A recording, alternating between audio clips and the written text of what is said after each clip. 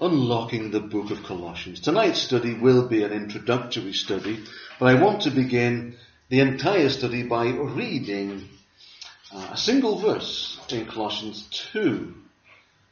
Colossians 2 verse 8. Now you might consider this to be a rather strange verse to read. But as I understand the context, there's a sense in which this verse is the key verse of the entire book.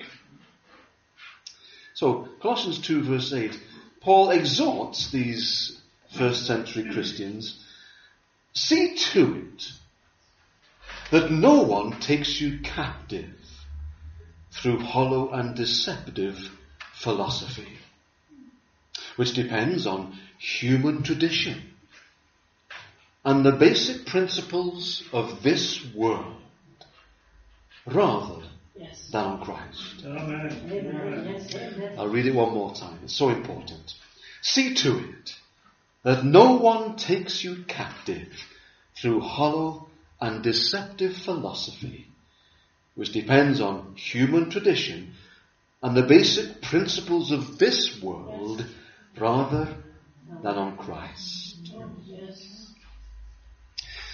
In the year that I was born, a most excellent year, it has to be said, 1964.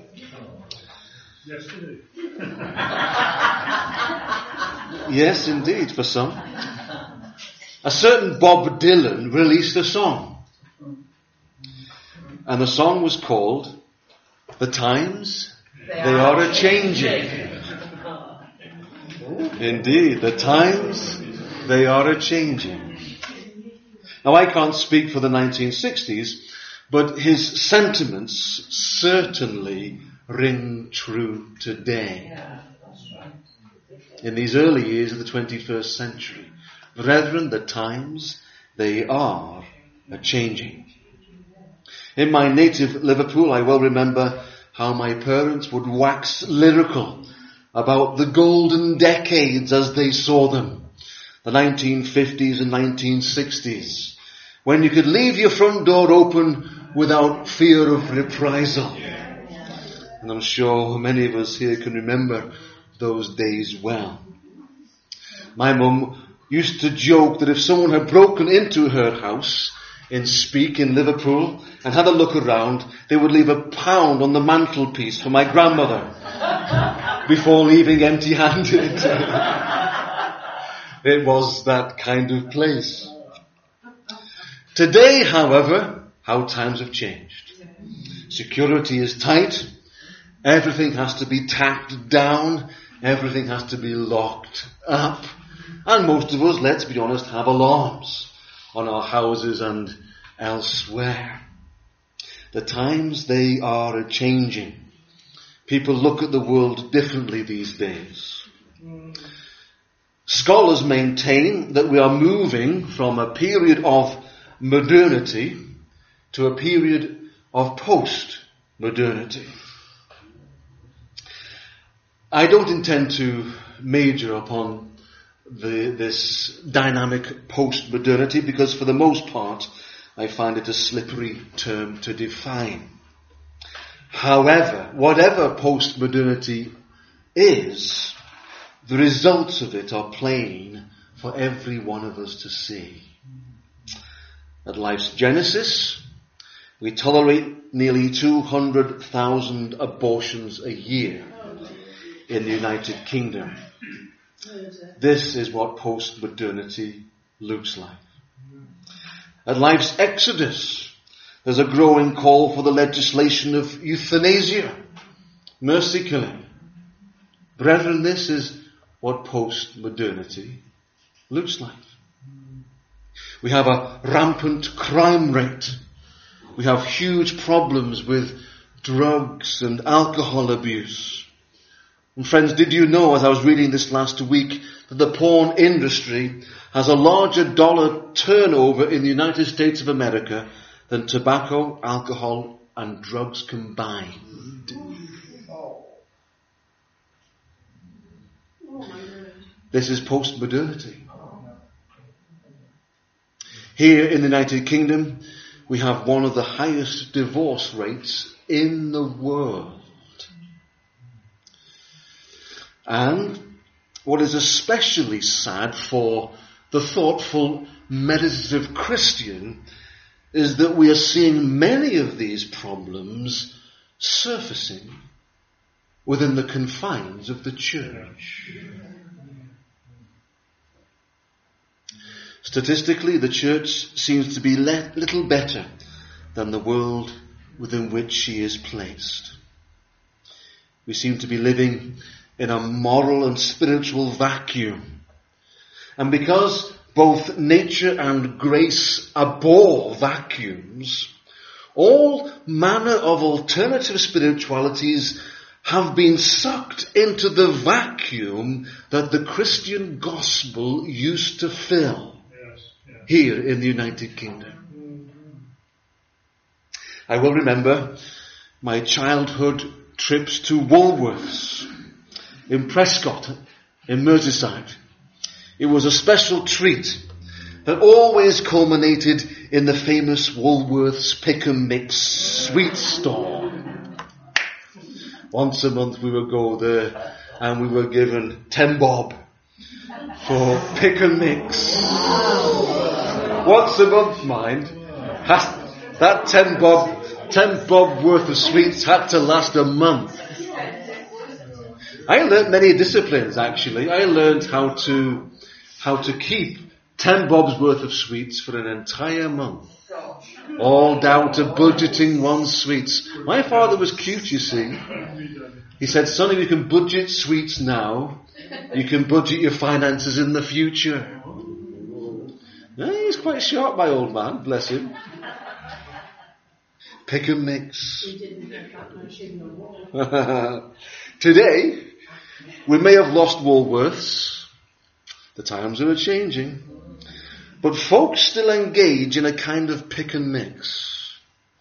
Because now they pick and mix their beliefs. Truth? Well, truth is what is true for me. At least what I feel to be true today, for tomorrow I might feel differently. And truth for you is what is true for you. At least today how you feel, because tomorrow you might feel differently. Consequently, therefore, there is no absolute truth. Everything has become relative. Everything has become interpretational. Everything has become contextualized. Everything has become politically correct. And so our world has become, I'm going to use one of those theological expressions, polytheistic. The belief of many gods. And also our world has become pluralistic. The belief that there are many ways to God and many ways to behave and many ways to live. Hold on to those two words because they are key to our understanding of the epistle to the Colossian church. So today our world, this postmodern society, has become polytheistic and it has become pluralistic. The Apostle Paul also lived in a world that was riddled with both polytheism and pluralism. The early Christians faced many of the same kinds of problems that we're facing today. Wasn't King Solomon so right when he said that there is nothing new under the sun? 2,000 or so years on, and it seems that in reality nothing has changed. When we consider the first century church in Colossae, the main problem appears to be what scholars call syncretism. Another fancy word. I hope you're writing these words down. Syncretism. Syncretism maintains, ostensibly, that yes, you can have Jesus, but also alongside Jesus, you can have a few other spiritual masters or mistresses too. It's fine. It is a little like buying a car that isn't top of the range. The salesman tempts you to add a little extra to your bottom of the range car. Add a satellite navigation system. Add alloy wheels. Cruise control. Air conditioning. And so you add to your basic model as you go along. You take some things, maybe leave other things out, and maybe plan to come back to other things in the future. That's how it was within the confines of society in Colossae in the first century. This attitude of syncretism. The question for the Colossian church was, is Jesus Christ sufficient in a world full of myth and magic? Or did they need to supplement to their faith by going to other powers and other authorities? They could have Jesus, but was he enough for them? Did they need something else? If someone was sick, should their friends pray over the sick person in the name of Jesus, but also go to the local shaman or the local witch doctor for help as well? And so ensure that some incantation was intoned over the friend, just in case Jesus didn't show up.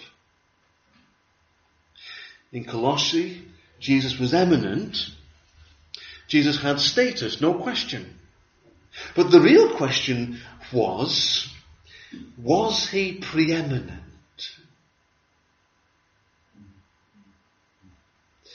Jesus in Colossae was important. The real question was he all important? Jesus in Colossae was adequate. The real question is, was he totally sufficient for every need? Plagued with these question marks, the Apostle Paul was writing to a church that was tempted with and drawn towards a syncretistic mindset. It's good to have Jesus, but just in case, I'll have a little bit of this over there.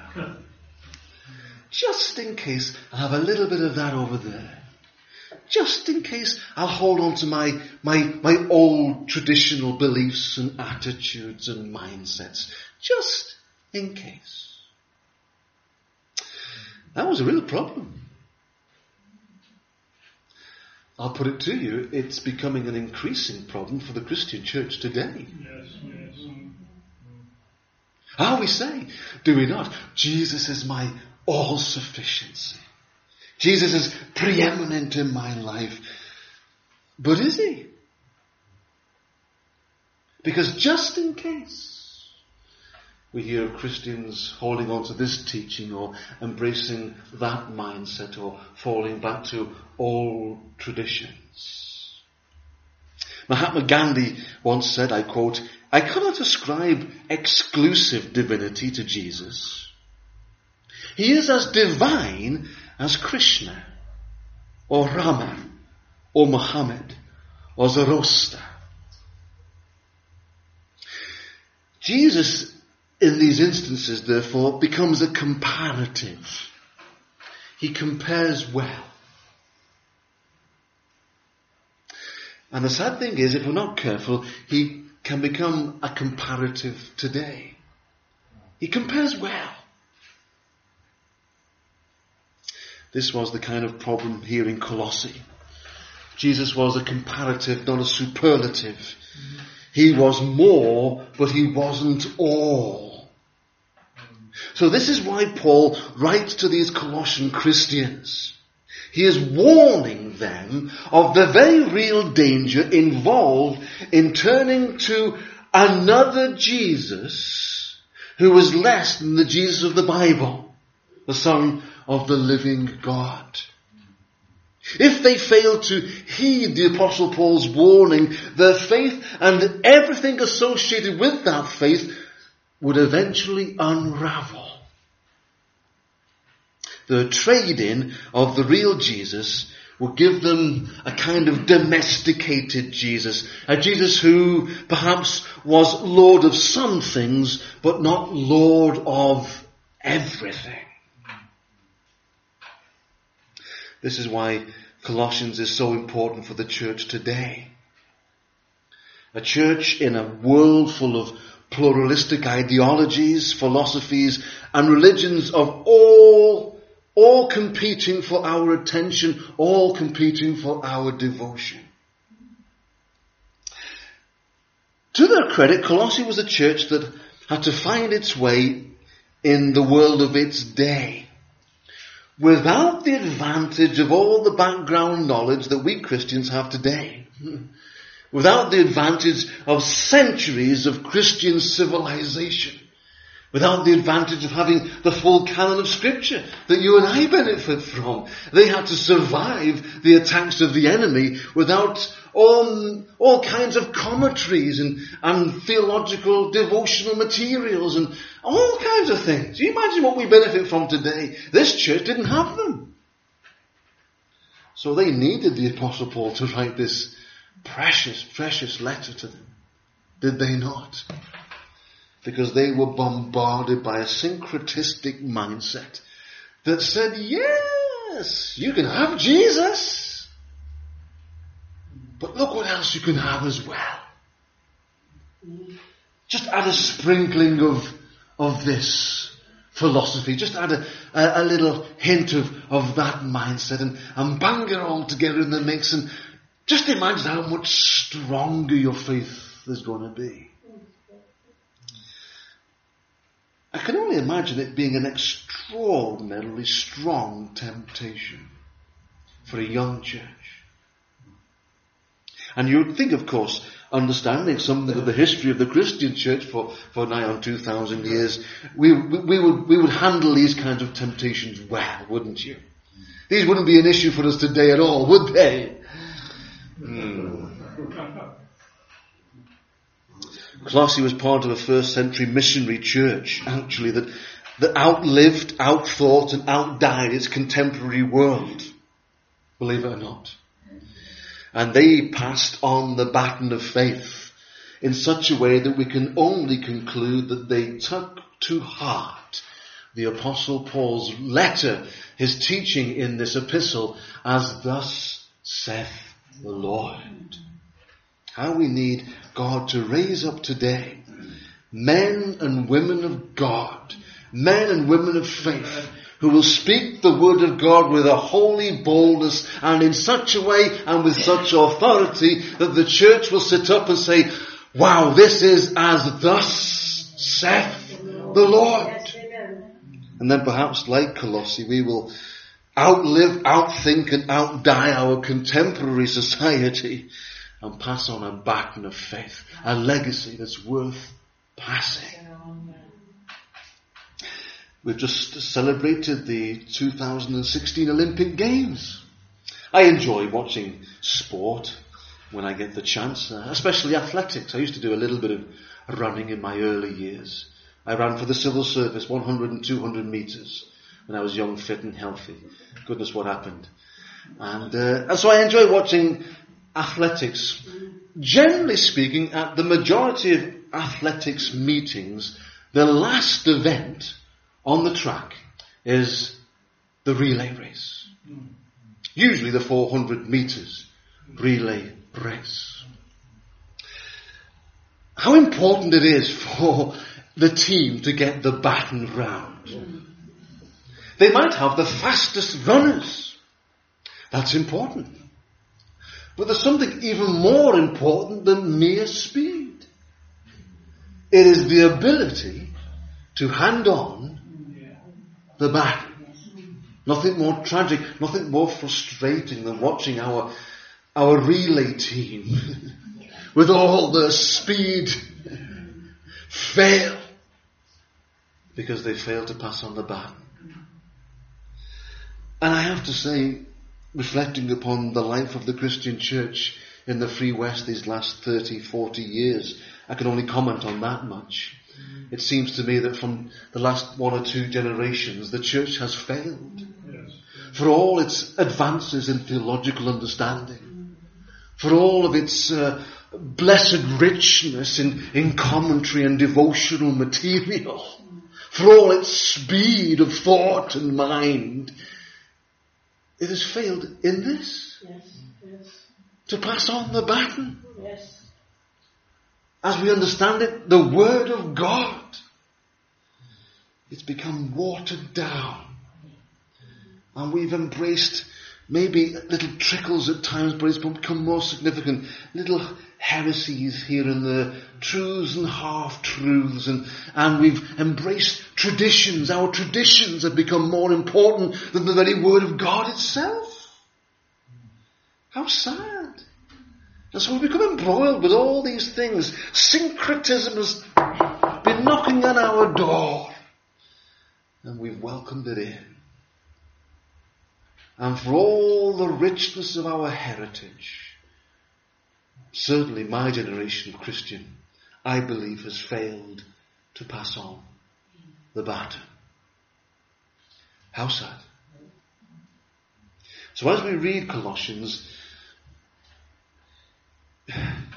you have to be impressed by a church that, in spite of all of its difficulties, clearly read, understood, meditated upon, and took to heart what the Apostle Paul wrote. Because, brethren, they continued in their faith into the 2nd, 3rd, 4th centuries plus, and passed on the baton. Colossians, of course, was written by Paul whilst he was in Rome, around about 64 AD. As he sent out the letter to the Colossians, he was a busy boy, because he probably also sent out 2 other epistles at the same time at the hand of Tychicus. The letter to the Ephesians and the letter to Philemon. When you get the chance, it's a fascinating study to put all 3 letters side by side and read them. It gives a tremendous insight into what was on the Apostle Paul's heart and his passion for the church. Oh, God, raise up men and women who have a passion for the church today, like the Apostle Paul had in his day. Too many scholars, theologians, too many ministers and pastors are falling out of love with the church. Not essentially out of love with the Lord, because our Lord is not a disappointment, is he? He never falters, he never fails. He's always the same, the immutable one, the same yesterday, today and forevermore. Entirely consistent. It's always a pleasure to turn to him. But ministers of the gospel of Jesus Christ are falling out of love with the church. I'll even give you a statistic to prove it. There's been a survey done in the United States of America. Some say we're not far behind. And in the last 10 years, of those who went through theological training, biblical seminary or Bible college, within 3 years, 66% of those ministers who entered the ministry had come out of the ministry. 66%. 2/3. We need men and women of God who are committed to the Christian church today, as Paul was in his day. Now that's not easy, because it's a bruising battle. And we understand something of how the church weighed heavy upon the Apostle Paul's heart, don't we? And it does weigh heavy. And it is hard work. And, to dwell above with those we love, that's going to be just glory. But brethren, to stay below with those we know, it's a different story. The Apostle Paul wrote from Rome in about 64 through 66 AD 3 letters to the Colossians, the Ephesians, and to Philemon, you read them side by side, you get a glimpse of a heart of a man of God who was passionate for the church. He understood the context. He understood the reality of how the enemy was trying to get in, to cause this wonderful Christian movement to falter and to fail even before it got out of the first century. And he did what he could to exhort the Christian church. Colossians is the 51st book of the Bible. It only has 4 chapters. Only has 4 chapters. The more I've looked into it, the more I've realized we could be here for a few years. I can't get beyond a verse at a time. That's not very reassuring for you, is it? I understand that. But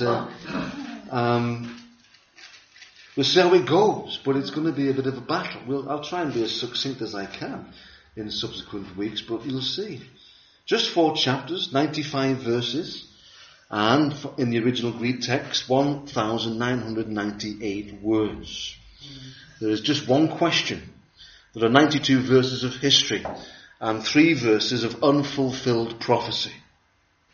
The book is divided into 2 main divisions. There's a doctrinal section, that's in chapter 1, verse 1 through to chapter 2, verse 3. And then very quickly the Apostle Paul goes into a practical section, chapter 2, verse 4, right through to the end. Very typical of the Apostle Paul.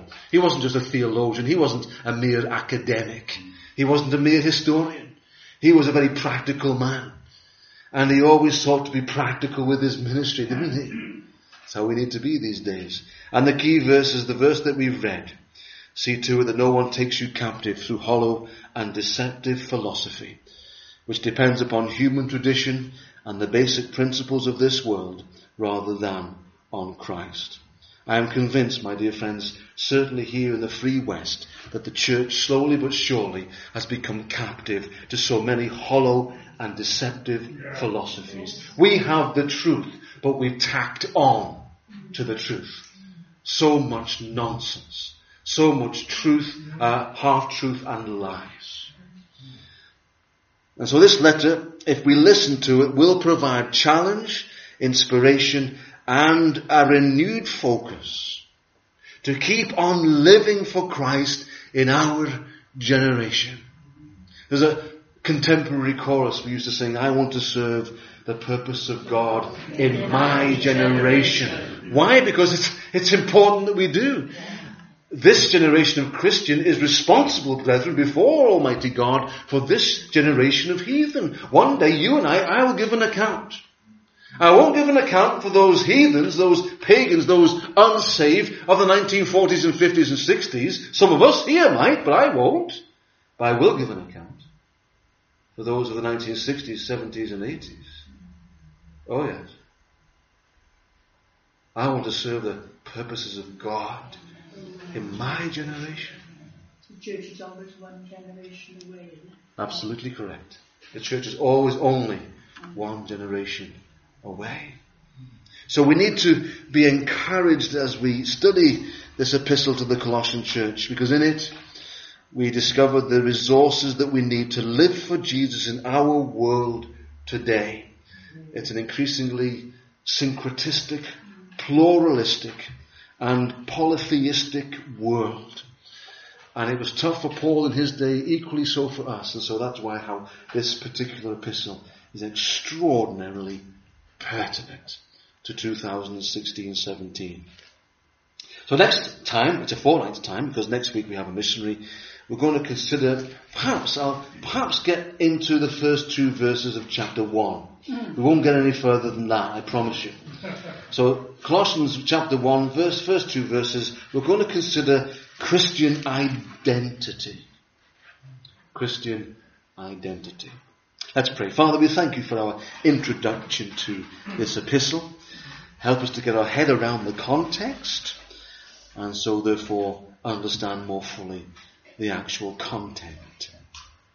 We thank you for the Apostle Paul, for men like him throughout the history of the Christian church. And we are sorry in so many ways that today we have faltered and failed, and we have become embroiled in syncretistic thought and mindset.